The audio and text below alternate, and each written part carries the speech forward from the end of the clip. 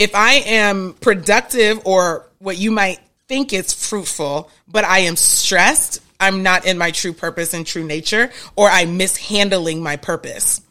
Okay, I'm mishandling it. I'm not stewarding my purpose well, stewarding my resources, gifts, talents, and skill set well. If I am seeing fruit or seeing productivity, but I am stressed out, fatigued, burnt out. If I am generous and people know that they can count on me, call on me, but I am drained, I am mishandling something. Okay? If you're happy with me, but I am not happy with me, or if you're happy with me, but I am not happy with you, something is mismanaged, something is misaligned. I am Taylor Chandler. I'm a licensed therapist, host of this podcast, Boundaries and Grace, and leader of my practice, Reattach. My mission is to help you shift to secure attachment, uprooting anxiety and avoidance, replacing with clarity and peace.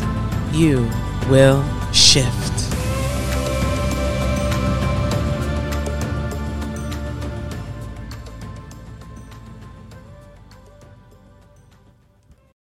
Hey y'all, welcome back to Boundaries and Grace. This is part 3, the last part of my High Achieving Women Specialty Case series. The High Achieving Women Workshop is Saturday, March 25th. We will be meeting for 2 hours. It is $25 to join that 2-hour group. And when you register, you are also signing up to get the replay. Okay. So that workshop is coming up. This last part in the series we're talking about, I'm going to give you some attachment information and better understanding of attachment, the role that plays in some of the issues that my high achieving women are facing in particular. We're going to talk about the role of anxiety and perfectionism, and you are going to understand better why this is an issue for you and what you need to do to fix this. Achievement is not an issue, okay? Achievement is not an issue, but what we've been talking about is the manifestation of some of the dysfunctions that come along with this type of woman. Yes, some of the dysfunctions, the things that make things not work. Okay, some of the dysfunctions that come along with this type that you can be unaware of or unaware of in general, or we can lack understanding in how valid other people's concerns are, partially because you really are generally a value add in many places that you go, and it can be difficult to see and or difficult to accept that some of the very strengths that you have can be received as weaknesses in relationships. Okay. So I want to bring more awareness to this. I'm telling you, it is, I get this client often. Okay. I get this client often. I have been this client. I have been this person in my personal life. And, so these are things that come up often. Because you can relate to me. You're not all of my clients, right? But there is a group of y'all and some of y'all that I have never worked with, but who enjoy my content. And this group is attracted to me partially because, or a big reason why this group is attracted to me is because you see you in me in this way. You're like, we're moving, we're effective. There is a lot going on. It's productive. It's results oriented, solutions oriented. And so y'all are the type that if you particularly like me for that reason, because you also are that way, you probably have some of these issues that I'm going to be discussing with you today. So let's get into it. We're talking about people who find themselves overfunctioning, where you are often carrying the load. It's all on you. And it seems like, or it really is, the reality that if you take your hands off of things, that those things will fall apart. Or if you take your hands or eyes off of people, that they will fall apart. You probably pair with underdeveloped people. What does it mean to be underdeveloped? We're talking about emotional immaturity. These are people who don't communicate about their feelings well. They have dysregulated emotions, like they stonewall or they over pursue, like they get so anxious and so they expunge their anxiety onto you, project it onto you, and want you to deal with it, want you to soothe them rather than having the skills or function to be able to do it themselves. Or they stonewall. That is also a manifestation of dysregulated emotions. okay, where I just totally shut you out. Okay. What does it mean to be underdeveloped? I don't take accountability. Other people are the problem. I find it difficult to commit. I find it difficult to grow up or be responsible. I am almost repulsed at responsibility. I'm almost offended that you expect me to be responsible for something, especially the relationship. Okay. I'm almost confused as to why you even expect anything from me. I'm almost I'm just baffled that anything is required here. Okay. Those are the underdeveloped people. So it's interesting that, of course, you end up pairing with these types so often, but they also trigger you the most, right? We understand attachment, how that works. When we have insecure attachment, we have attachment issues, you end up pairing with people who do exactly the things that set you off. Okay? We're going to be talking a lot about that, of course, in the attachment workshop that's coming up on Friday, March 17th. That is free. Okay. And you go to my website, IamTaylorChandler.com to join that workshop. Okay. So we know that all of our behavior has a subconscious motivation. And if you do not know that, you know that now. All of our behavior has a subconscious motivation that I'm unaware of, motivation that is driving my behavior. Over 90% of our behavior comes from our subconscious mind. It's just automatic. We also know that when we are in true alignment, we don't really have net negative results. When we are in true alignment with ourselves and what we're supposed to be doing and who we're supposed to be with and where we're supposed to be, we don't really have net negative results. Why is that important to say?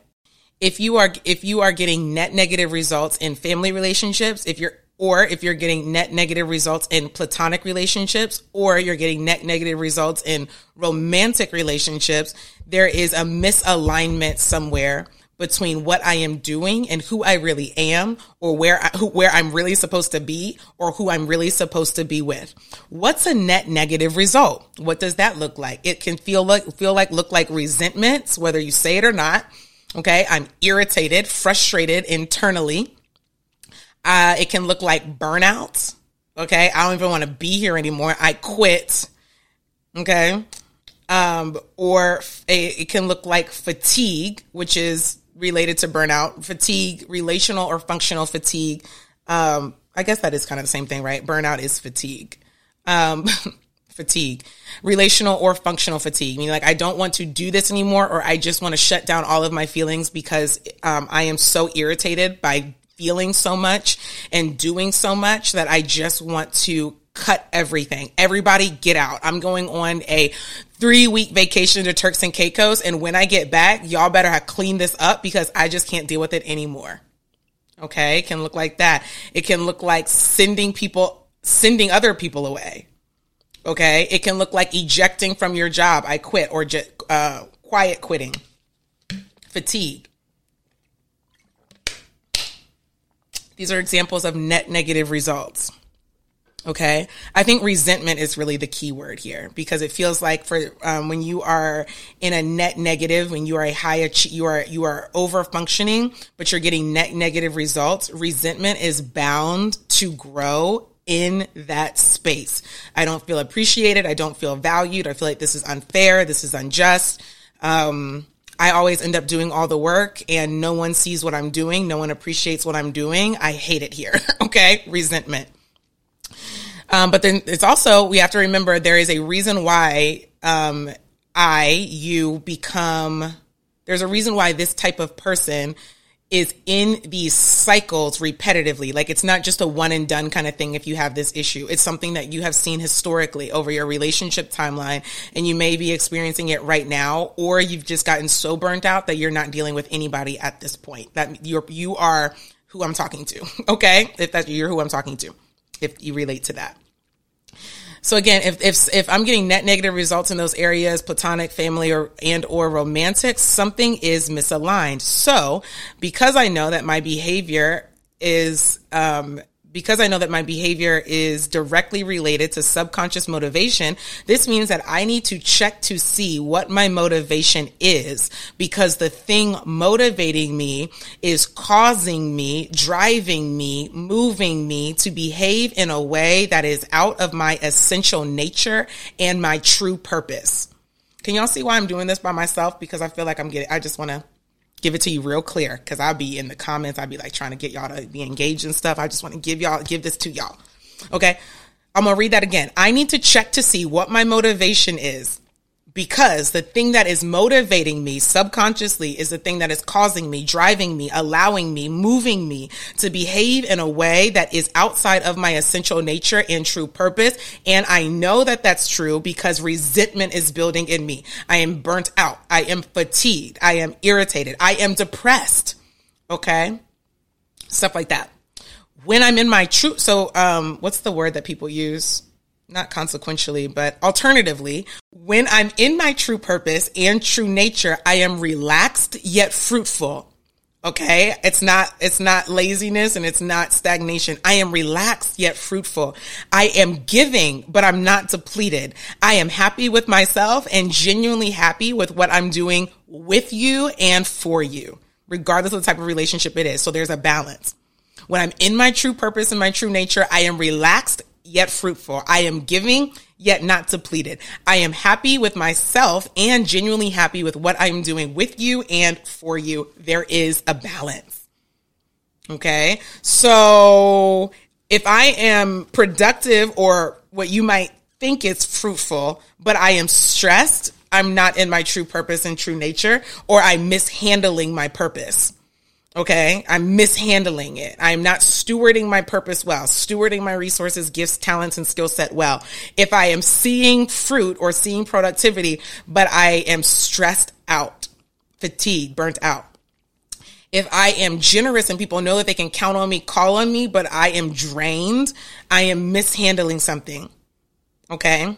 If you're happy with me, but I am not happy with me, or if you're happy with me, but I am not happy with you, something is mismanaged, something is misaligned. So what could be wrong about my motivation, that thing that is motivating me to do, even though I may be depleted, stressed, anxious, depressed, imbalanced? What could be wrong about my motivation?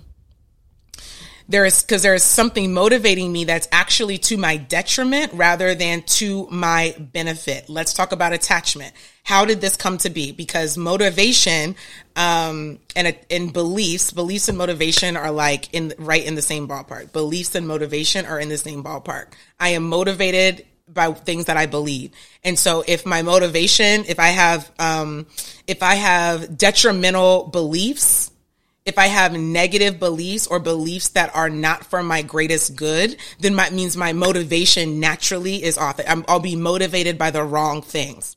Y'all need to come to these workshops so that you can ask questions in real time, okay, and really get this and really understand this. So let's talk about the role of attachment, because our beliefs, which also means then our motivations, are directly related to attachments that we developed in childhood.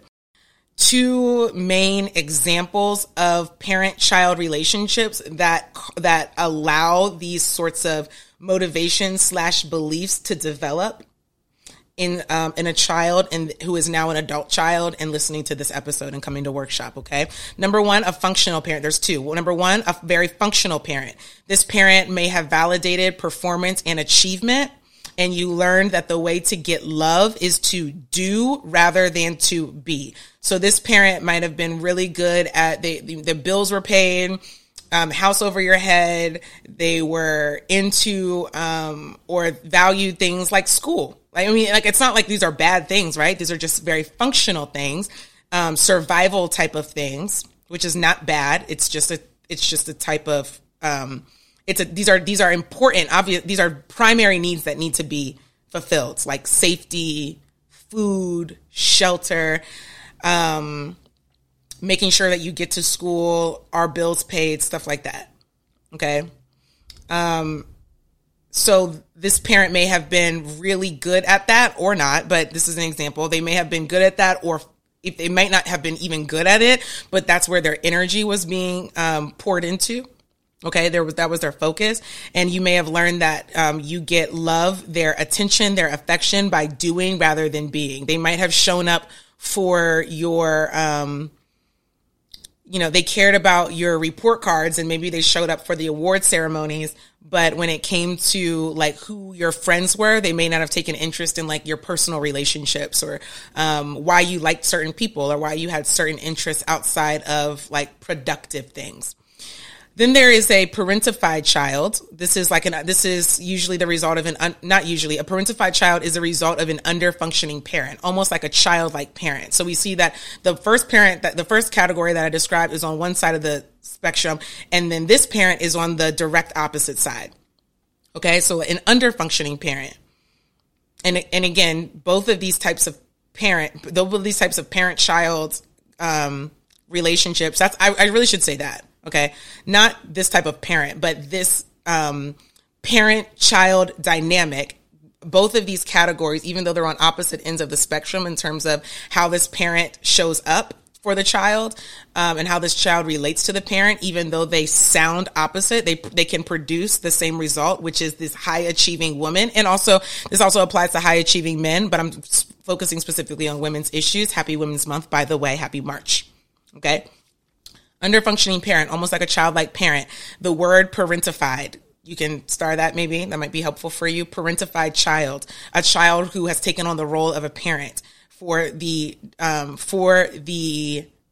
goal of survival. I have to do this. The parent may have had mental health issues like anxiety or depression, maybe bipolar disorder, maybe addiction. Okay. It also may have been a parent who worked a lot or was absent, incarcerated. A high achieving parent can produce a parentified child if I'm out of the house a lot. Okay. And now the child, so the parent was absent, but, was there, but absent, right? You can be physically present, but emotionally absent. Okay. You can be physically absent too, but all absences matter when we're talking about attachment issues. So the parent was, I should say this, in some way absent. So the child took over their duties, took over the parent's duties. A two-parent household doesn't necessarily mean anything. I can be parentified with two parents. I can be parentified with one parent. So a parent or parents were absent in some regard, whether that was relationally / emotionally or functionally. So the child took over the duties of a parent, like cooking, taking their siblings to school, or getting themselves ready for school, getting themselves home, and doing things on their own. You may have heard something like a latchkey kid, a home environment that is more likely to produce securely attached children. I am doing, the home environment is not that. And so I am doing things that in an ideal situation, there would be a parent present. Okay. So these are just examples. You're making your own meals. You're taking siblings to school, or getting yourself ready for school. You're signing your own permission slips. You're helping your siblings maybe with homework. You might even be paying bills. Okay. Or keeping the house organized to try to take the load off of your parent or parents. And the way that you attach to parents affects the way that you show up as an adult. Regardless of how the parent was, whether they were over-functioning or under-functioning, you can internalize this. You can internalize whatever they were to mean that I needed to do in order to be okay, and to make sure that others around me are okay. I take on more responsibility than is mine. I carry the emotional load in relationships with people who, this is what it might look like in real life, right? Okay. I take on more responsibility than is mine. I carry the emotional load in relationships with people who can't regulate their own feelings. I will be less of myself so they can be more of themselves. I will minimize my own feelings so I don't upset them. I will fix the issues myself because it's too much for them to deal with. I feel helpful and necessary. I am the glue. They need me. Okay. So it might look like that. Also might look like this. I carry the functional load in relationships with people who can't take care of themselves. Maybe they'll lose their job if I don't call in for them. They won't get a job if I don't apply for them. They won't get into school if I don't write the essay. They won't stay in school if I don't do the homework. They won't get to work if I don't give them the car. They won't stay in this relationship if I don't read the books. They won't do things on their own. And so I need to do their part, because if I don't, everything will fall apart. Their life will fall apart, or this will fall apart. So I do, because I feel helpful and necessary that way. I am the glue and they need me. My overfunctioning, and this is why we're talking about this, my overfunctioning is a result of anxiety. Okay. So first thing, you gotta be able to, if you want to fix this issue, and again, achievement is not the issue, but it's the result, like feeling depleted, taken advantage of, resentful, burnt out. That's the issue. Okay. Not the fact that you're doing that, not the fact that you can do things well. I love that. I love that. Okay. You love that. You love that. We need that. Okay. But we don't, but when it's so imbalanced, we have a problem. So we got to reframe that, like helpful and necessary and being the glue, and that they need me, and that someone or they need me, because that's giving me motivation to continue to burn myself out when I am actually depleted and I need someone to pour into me. I need something pouring into me. I need to give myself time. I need my own energy. Okay. So we've got to reframe some of those things that we've told ourselves that helps us that motivates us to keep doing the thing that hurts us. And we've got to understand that overfunctioning in this way is actually a result of anxiety. Okay. It's a result of anxiety that like things will fall apart, or I might lose this relationship, or I'm afraid that I will fall out of grace with you. You won't like me anymore. You won't come around as much. If I do not keep doing, whether it's in the family, platonically, or romantically, if I do not keep taking on keep taking on all this responsibility, then maybe you won't find me as useful. And I find validation in being useful for you. This should, for those of you that have been listening to my podcast or that have been in this sort of space, learning from other people about these kinds of issues, this should sound like codependency to you, because it is. It's interesting. This is also another important reframe. High achieving women can also be codependent, especially if you are the type that I'm describing. There is codependency, which is why you can be with people who are so under functioning, because they need you to like lift them up and out of their mess.